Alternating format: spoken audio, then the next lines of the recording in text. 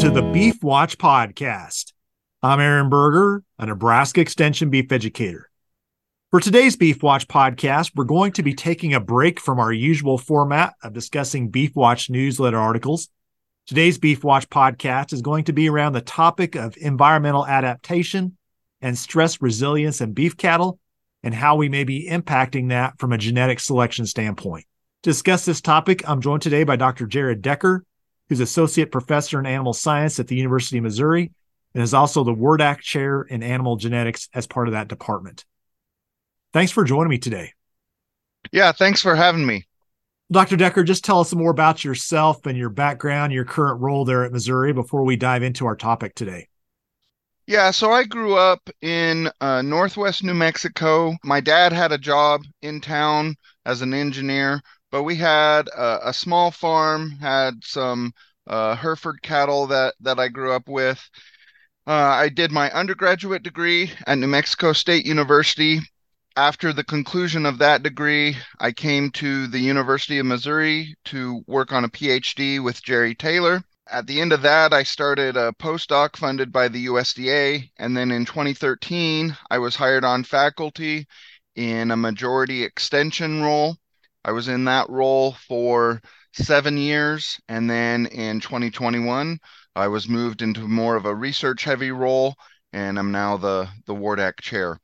So my research strives to blend the history of populations, so what I would call population genetics or population genomics, with quantitative genetics and genomics. So quantitative genetics would be estimating heritabilities, calculating EPDs, those type of things. So we try to blend those two disciplines of genetics together to get a more accurate picture of what's happened in the past with cattle breeds and how we can make them more profitable into the future.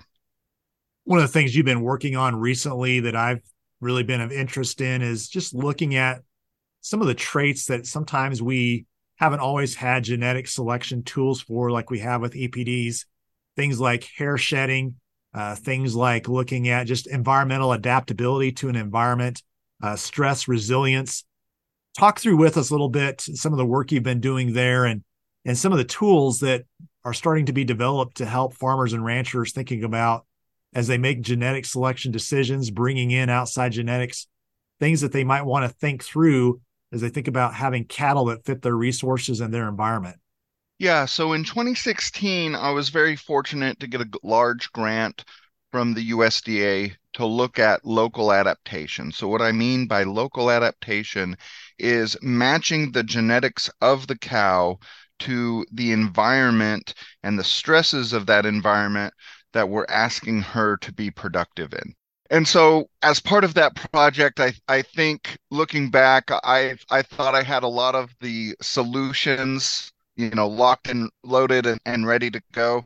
And now being, several years the wiser, have realized that really what we have is more questions than answers. So I think we're still kind of in the early days of really getting a handle on the genetics of local adaptation, the genetics of resilience to environmental stressors. So one of the research projects that we did as part of that USDA grant was actually looking at the history of selection in beef cattle breeds. And in the first paper that we published along those lines, we looked at Red Angus, Simmental, and Gelbvieh cattle, and we looked at three different things. The first thing we looked at was the DNA variants that had changed in frequency over time in those three breeds. And those DNA variants were mostly indicative of the response to selection on EPDs, the response to selection on visual traits like horned versus polled or coat color. So that's really directional selection, where we're looking at what's changing over time due to the selection decisions of farmers and ranchers. We also, in that paper, looked for associations between DNA genotypes, between DNA variants, and environmental variables. And so we were able to identify some of those regions of the genome, some of those sequences on chromosomes, some of the genes tagged by those DNA variants that were associated with environmental variation. The last piece of that research is we took the United States and divided it up into 9 different regions based on precipitation, temperature, and elevation. And then instead of looking for that directional selection, those allele frequency changes over time across the United States, we looked at those allele frequency changes at each individual region of the United States. And then once we had done it for all of the different regions, we looked for DNA variants that had large changes in allele frequency in 1 or 2 regions of the United States and basically didn't change in allele frequency in other regions of the United States. And when we looked at those results, part of what we saw was that we had across these 5 different regions, we had the allele frequencies coming to a common endpoint. So as we move from the 1980s up until the present time, in these different regions, the allele frequencies were always becoming more similar across regions rather than getting different across regions. If we had those allele frequencies getting different across regions, that would be indicative of we're selecting these animals to match the environment. And so what our results would actually suggest is that if there was local adaptation in the 1960s, the 1970s, the 1980s, at this point in time, due to how we've been breeding and selecting cattle, we've likely eroded, lost some of that local adaptation, that environmental resilience that we would have in beef cattle breeds. I guess let's go a little deeper in that, just talking about some of the impacts of that as we think about stress to cattle and their ability to perform in an environment. As we think about bringing in outside genetics to that, what are some things that producers should think about as they're making those decisions beyond just looking at production traits? Yeah, so I think that's one of the things that I've really tried to emphasize as we've talked about that work is it's not a weakness of the genetic selection decisions that we have. It's not a weakness of the decisions that farmers and ranchers have had. It's simply the fact that prior to a couple of years ago, we simply didn't have tools to select cattle to match their environment. And so we simply weren't providing beef cattle producers with the EPDs, the genetic predictions, to match cattle to their environment. Now, environmental stress is a tremendous impact on the loss of revenue that we see in beef cattle production. You know, if you look at estimates from a couple of decades ago and then adjust for inflation, we're probably losing billions of dollars of revenue in the beef industry-wide due to the reduced production due to environmental stressors. And so luckily, over the last couple of years, we have had some successes in actually creating those tools for farmers and ranchers to select cattle that can better deal with certain challenging environments. So the first big success that I wasn't a part of, have kind of watched as a third party, has been the PAP EPDs that Colorado State worked on for a long time. And then the Angus Association has launched a genetic prediction for.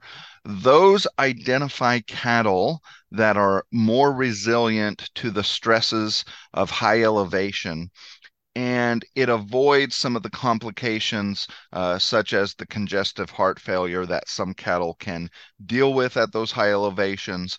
But if we look at some of the other work my group has done, one of the big functions that continued to pop up in these associations with environmental resilience was blood vessel constriction or blood vessel relaxing dilation. And so if we're in a high elevation environment, selecting for those animals that have more favorable PAP EPDs would probably help those animals even before they get to kind of the very acute stages of the chronic heart failure. The other success that my group has been very much involved in is the development of hair shedding EPDs. So this was based off of work that Joe Cassidy and Trent Smith had done and published back in 2011. We saw the promising results from their initial publication. And so with that USDA funding, we were able to generate a very large data set of about 13,000 cows that had approximately 38,000 hair shedding scores. And we were able to kind of dig in to what was the biology of when we flip from the winter months where we need that longer, thicker hair to when we go to summer where those cattle need those shorter, slicker coats. What are the environmental factors that give those animals the cue to switch those hair coats over? And what are the genetic factors that make animals shed off that winter hair earlier versus shedding off that winter hair later?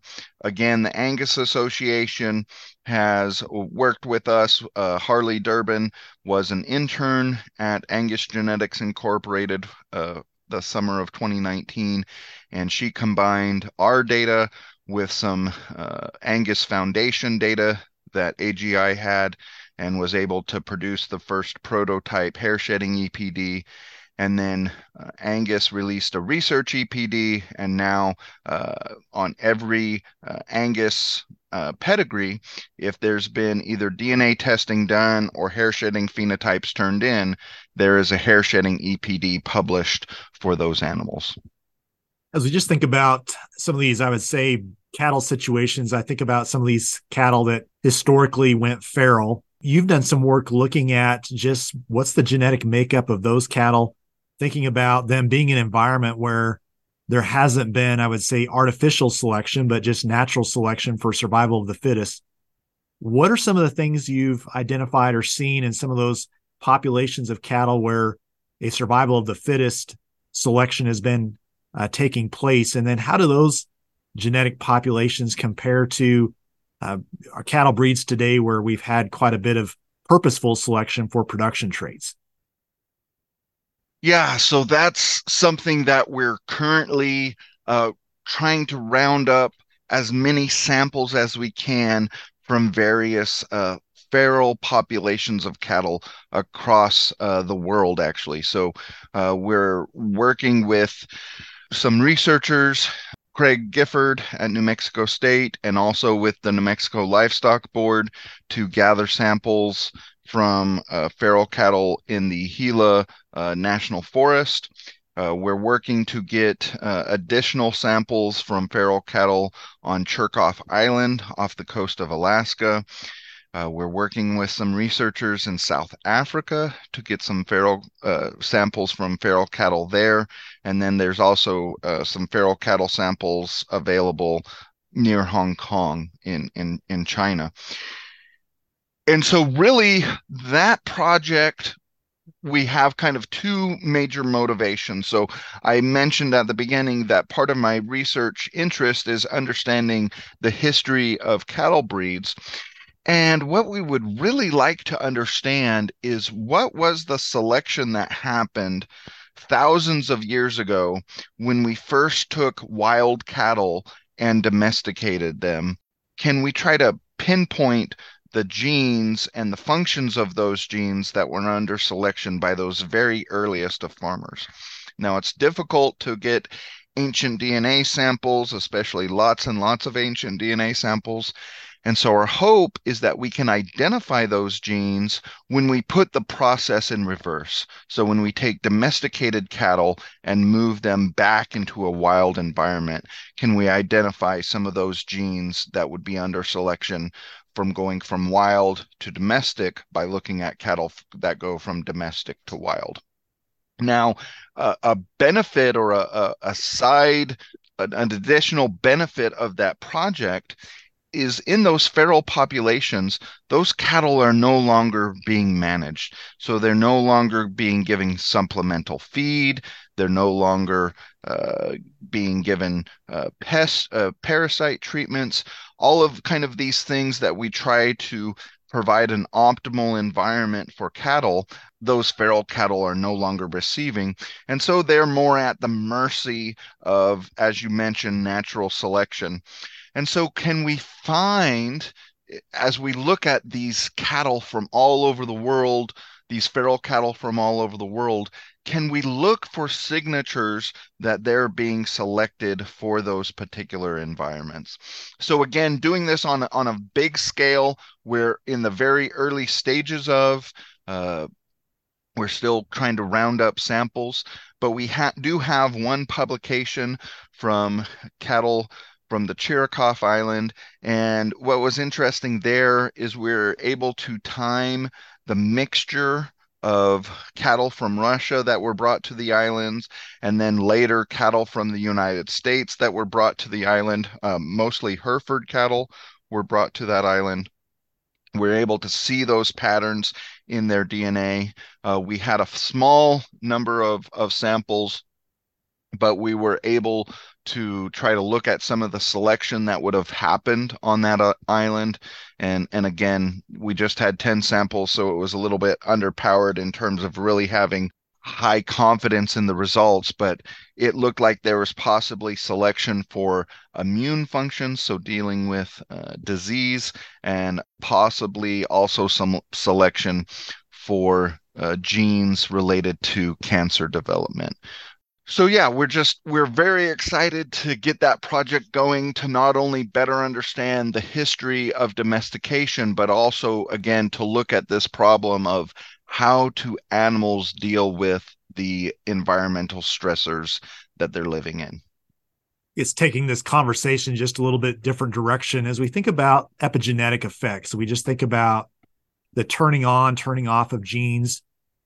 As you think about that and you think about genetic selection that's happened really, I'd say real intensively over the last, 40, 50 years with the use of AI, widespread AI, how might that be impacting some of the adaptability of cattle today? Yeah, so I think it's important that we distinguish physiological adaptation from genetic adaptation. So when I think about physiological adaptation, what I would be talking about in that context is, let's say we move cattle from Montana down to Florida. Now, if we were to supplement those Montana cattle for a little bit and give them some time, eventually their physiology would change in terms of their ability to deal with the heat stress and their ability to keep and put on weight and all of those things. And so kind of what I've heard anecdotally over time is that if you can help those cattle through the first year of being transported into a different environment, they'll be able to kind of get their legs under them again. And so that would be more of the switching of their physiology that was maybe tuned to a colder climate, to switching that to a warmer climate. And that would be for whichever direction we're moving cattle. So that would entail, epigenetic changes and other ways in which the physiology of the animal would be regulated. Now, genetic adaptation, which is what most of what my work has focused on, is actually hard coded in the DNA, specific differences for that animal's ability to innately to be predisposed to either suffer from that environmental stress or to be more resilient to that environmental stress. So I think whenever we're thinking about beef systems and trying to get the most efficiency and the most profitability and sustainability out of those beef systems, we really want to have appropriate management practice and appropriate genetics selection that hopefully work hand in hand. And so, you know, luckily, the tools that we use for genetic evaluations are pretty good about separating those management and environment effects from the genetic effects, and we're able to just make our predictions based on genetics that are going to be predictably inherited generation after generation. But part of the downside to that is those models remove any of the genotype by environment interactions we would have. And so we need to figure out the appropriate methods to give farmers and ranchers the tools to select for those genotype by environment interactions. So as you look at the information you're gathering, as you look at some of the tools that have already been in place, what are things you would encourage farmers and ranchers to do as they think about genetic selection now within their own cow herd, trying to drive their genetic selection towards cattle that fit their resource, fit their environment, but also are productive and are meeting consumer demands and wants? Yeah, that's a great question. So I think one of the thing that I've been really pleased with is the acceptance of these new EPDs in terms of a PAP EPD and a hair shedding EPD. Producers are seeing that these EPDs work, that they're providing accurate predictions of those animals' ability, in the case of hair shedding, to shed off that winter hair quickly and to be prepared for those summer months. So that's been really rewarding to see the industry adoption of that technology and that EPD. So I would just encourage producers, if you're in an area that perhaps will have mild to moderate heat stress, look for the opportunity to use those hair shedding EPDs to select better adapted cattle. The other kind of advice that I would give producers is, as we continue to create the tools, we still have to kind of rely on lower tech solutions. So if you're in a very challenging environment and you're not happy with your animal's ability to cope with those challenges, kind of the low tech recommendation that I would give producers is to select animals from a similar or the same environment as you're dealing with. So if you're in the fescue belt, say you're raising cattle in Missouri, perhaps you're buying seed stock from a seed stock producer in Virginia who is also on a fescue Kentucky 31 forage base. Or if you're in high elevation in Montana, you're buying genetics from Colorado. That's just kind of the low tech solution way, but it is a way to have a little bit more confidence that those animals will have either genetic or physiological adaptations to the challenging environment that you're dealing with. The other thing, and part of my continued motivation to work in this area, is I think as we move to lower input systems, or as some beef producers choose to move to a lower input system, I think in those lower input systems, the effect of these environmental stresses will become even more pronounced. And so if you're thinking about trying to use some lower input type strategies, I think you even need to have a bigger focus or keep an eye on that environmental adaptation. So, one of the things we can do is we can cover up some of the stresses of that environmental adaptation or the environmental stress through our management. But if we're trying to minimize the resources that we're putting towards management, I would just caution producers that perhaps they'll see even more environmental stress in those systems. As you think about farmers and ranchers who are selecting within their own herd, thinking about identifying animals that fit the resources and environment. What advice or what perspective would you give to them as they're making selections about retaining replacement heifers, things like that? Yeah, that's an excellent question, and I don't know that we have that formula completely figured out for all of the different contexts in which we would want to be successful with that. So another area of my group's research is looking at the genetics of heifer puberty and fertility.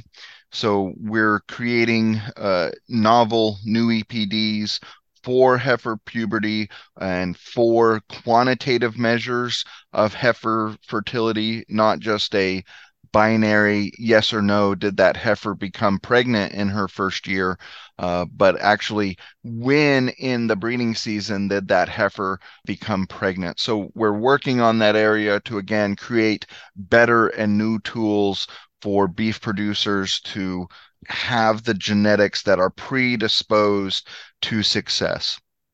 One of the things that I think gets tricky is if we try to practice phenotypic selection, so selecting animals based on their performance, we really get to be at the mercy of the heritability of that trait. So if it's a highly heritable trait, where a large proportion of the variation in that trait is due to additive genetics, we can probably make some fairly substantial genetic progress for that highly heritable trait.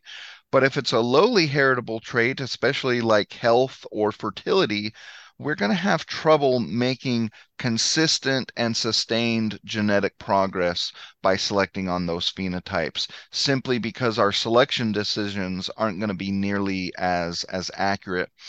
Now, the nice thing that I've talked with my colleague Jordan Thomas about is we can do management and selection of those animals, not necessarily genetic selection, but we can select those animals that are performing well under our management practices. So that's kind of like selecting stocks from a stock market, is we're going to identify those animals that are working within our system, maybe not with the goal of making genetic progress, but simply identifying those animals that perform well and match our environment and management practices. Dr. Decker, as you look at that, do you see potential antagonisms there where we're trying to find animals that fit our resources environment and yet still enhance productivity, profitability? Is there an optimum that producers should be thinking about? How do we think about that? Yeah, so one of the traits that I've tried to get beef producers to think a little bit more about is actually mature cow size. So what I would argue is one of our great successes in beef cattle genetics is we've used EPDs to break the antagonism between birth weight and calving ease and growth at weaning and yearling stages. So we've done a very good job of identifying those curve bender animals, those curve bender bulls that come small, come easy, but then they grow rapidly. Where I think we have a real opportunity and to really focus on animals that optimize maternal production would be bending that end of the growth curve. So let's identify those animals that grow rapidly at weaning, at yearling, but then they have much more moderate mature cow sizes. I think that's an opportunity that we have in terms of using these genetic tools to identify a female who's going to be smaller and simply have a lower maintenance energy requirement simply due to her size. I think that's one area where there's perhaps a little bit of, for lack of a better term, low-hanging fruit in terms of matching cattle to a more efficient and a more perhaps sustainable genetic profile. In terms of other traits, I think the jury's still out. So I was kind of under the perception that perhaps we would want higher genetic merit for reproduction regardless of the environment. But there's been some work from some swine research that shows that there is some genetic antagonisms between genetic potential for reproduction and environmental stress. So but perhaps that's a litter-bearing species, and so that's why that difference is there. But I just say that to say, in terms of some of these other traits that we might want to think about or be concerned with, I don't know that we have the hard research yet to really pinpoint which direction we need to be driving these things in terms of maximizing the match between genetics and environment. So stay tuned. Anything else on this topic that you think would be relevant for producers as they think about genetic selection, breeding decisions, and trying to select cattle that fit their resources, fit their environment? And again, I think also have something that's desirable and fits the industry in terms of meeting consumer demands. So the big message that I would leave with beef producers is for our industry to be as profitable and efficient as possible. We really need to lay aside this question of do EPDs work or not. Every time we've done a field test or a validation experiment of EPDs, genomic prediction indexes, every time these tools are validated. So we need to move away from kind of this pointless debate of do genetic prediction tools work or not. That's the wrong question to be asking, because we've conclusively shown that these tools work. Now, what the questions we need to be asking, and the deep thought and the considerations we need to be thinking about, is how do I use these tools to be more profitable in my operation? So do I need to be putting more emphasis on mature weight? Do I need to be putting more or less emphasis on weaning weight? Is my calving ease at an acceptable level? Which of the various selection indexes should I be focusing on to maximize profitability in my operation?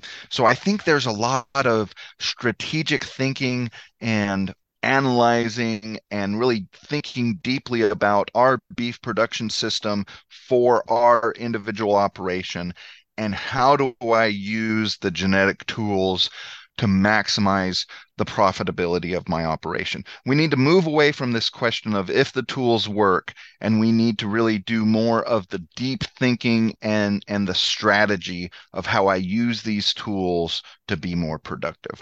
That's my opinion. That's my soapbox. Dr. Decker, thanks for your time today. Again, I think the research you're doing is really relevant as we look at seeking to identify cattle that fit resources and environments, and then also have value as we look at the beef industry as a whole. So thanks for your time today. Thanks for the work you're doing. Thank you. Really enjoyed it. Well, for more information on the work that Dr. Jared Decker is doing, again, he's in the Animal Science Department at the University of Missouri. He does have a website there. And again, you can find more information at that website.